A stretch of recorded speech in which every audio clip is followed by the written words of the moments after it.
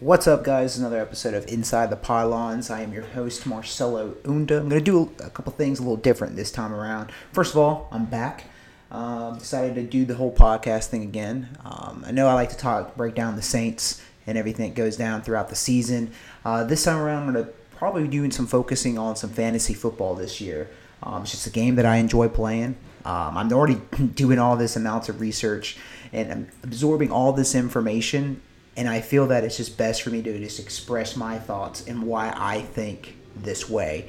So that's something that I'll be doing this leading up to the beginning of the season, and probably break down some players and things what I think will go happen for the rest of the season moving forward with fantasy football. I'll bring up the Saints and address some of those things as well.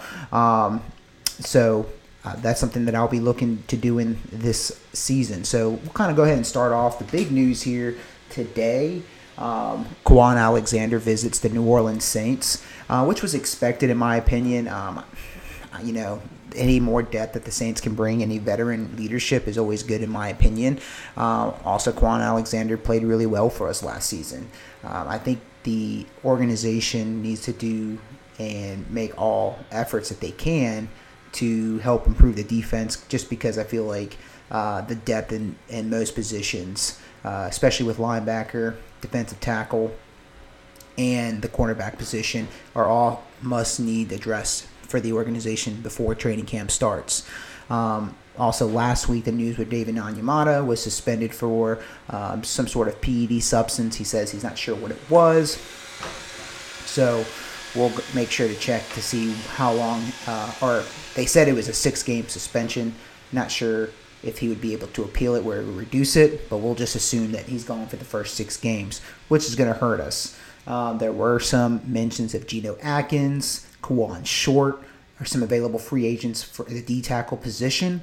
Both those players were injured last year. Both of those players have been cleared medically from their doctors that they can continue to participate in football activities. So we'll see if they decided to bring somebody in to start a camp. There's rumors about Xavier Howard being traded. We'll see if that happens. I'm not sure if the Saints will pull the trigger on that one after the news broke with Richard Sherman with his legal accusations that happened last week as well. But we'll see. Right now, I think for the Saints, it's just a matter of getting into training camp and who the starting quarterback is going to be. So we'll see how that competition goes moving forward. Once they actually get into camp, they start competing against each other, maybe see some preseason games. It's still in the air. No one knows who's going to be. If it's Taysom, I'm behind it. If it's Jameis, awesome. I'm behind it as well. So, and that's that really for the Saints organization. We'll see, or for the Saints team, we'll see where it goes when training camp starts. Big news today in the fantasy football community. Cam Akers goes down with a torn Achilles.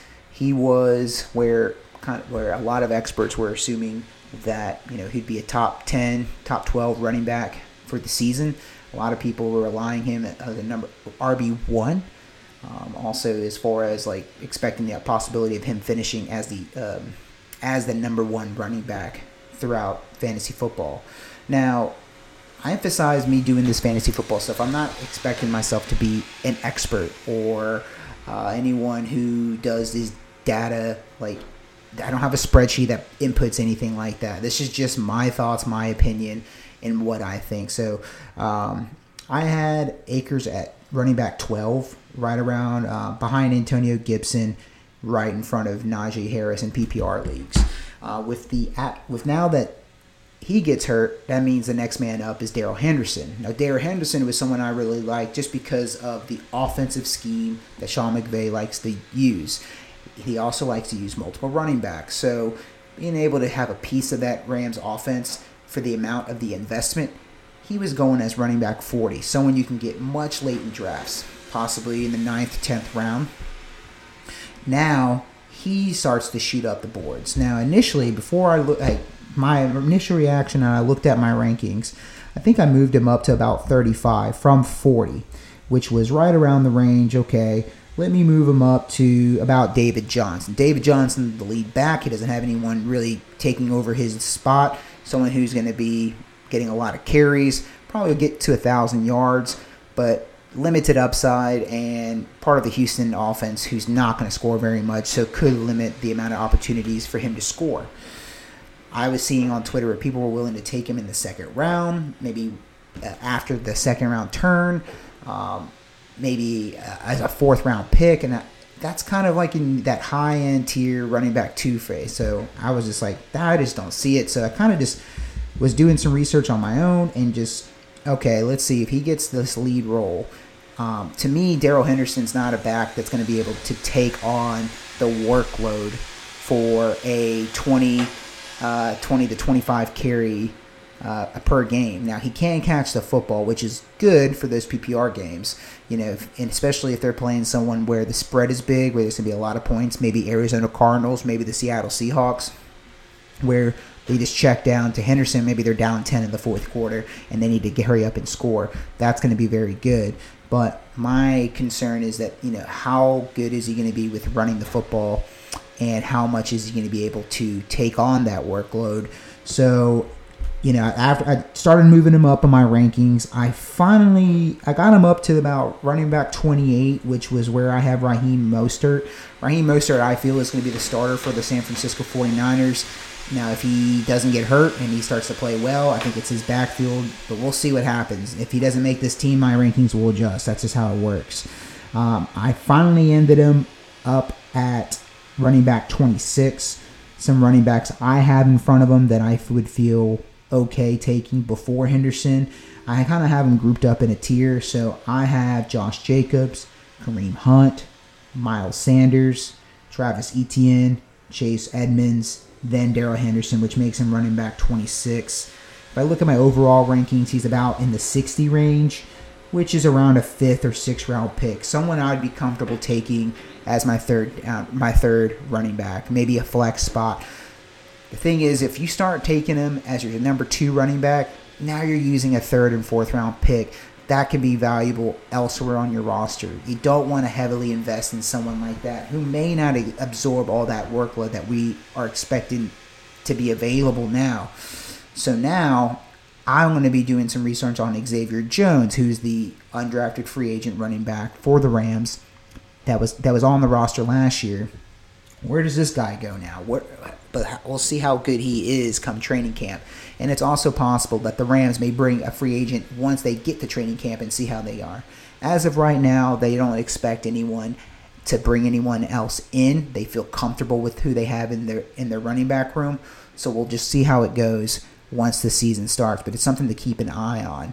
Now, in my opinion, seeing the reactions that people were saying as far as where they would draft Henderson, I had someone tell me that they would be willing to take Henderson at running back 16, somewhere around DeAndre Swift, J.K. Dobbins, which I felt was just way too high. And I like Dobbins. Like, I'm a Dobbins guy. I feel like he's going to have an excellent year, especially with the Ravens moving forward. So, like I said, I'm just not ready to make that jump yet. I didn't want to overreact on the first day, but I am moving him up. So let's see where he lies. Like I said, I'm in the position where we'll see. There's likely they're going to be somebody else in, and I don't know if Henderson can handle the entire workload himself throughout the game. So let me know what your thoughts are. Do you think that they bring somebody else in, or is there something that I should really consider whenever it comes time to moving him up into maybe my top 20 or my 13 to 15 type running backs, if that's where he's really going to be? I just feel like that when I'm making my roster on a redraft league, that I could still get a good player at a different position of need, and then also address the running back position later, but back on the deeper in the draft. So that would be my issue with that. Like I said, I'm going to try including some fantasy football into this podcast and just basically sharing my thoughts and reactions to it. Let me know what you think. Let me know what you would like for me to discuss. So in my opinion, Darrell Henderson is a sell. See what you can get for him. Try to see if you have him in Dynasty, try to see what value you can get back in your investment, because really he was probably free, didn't really cost you that much.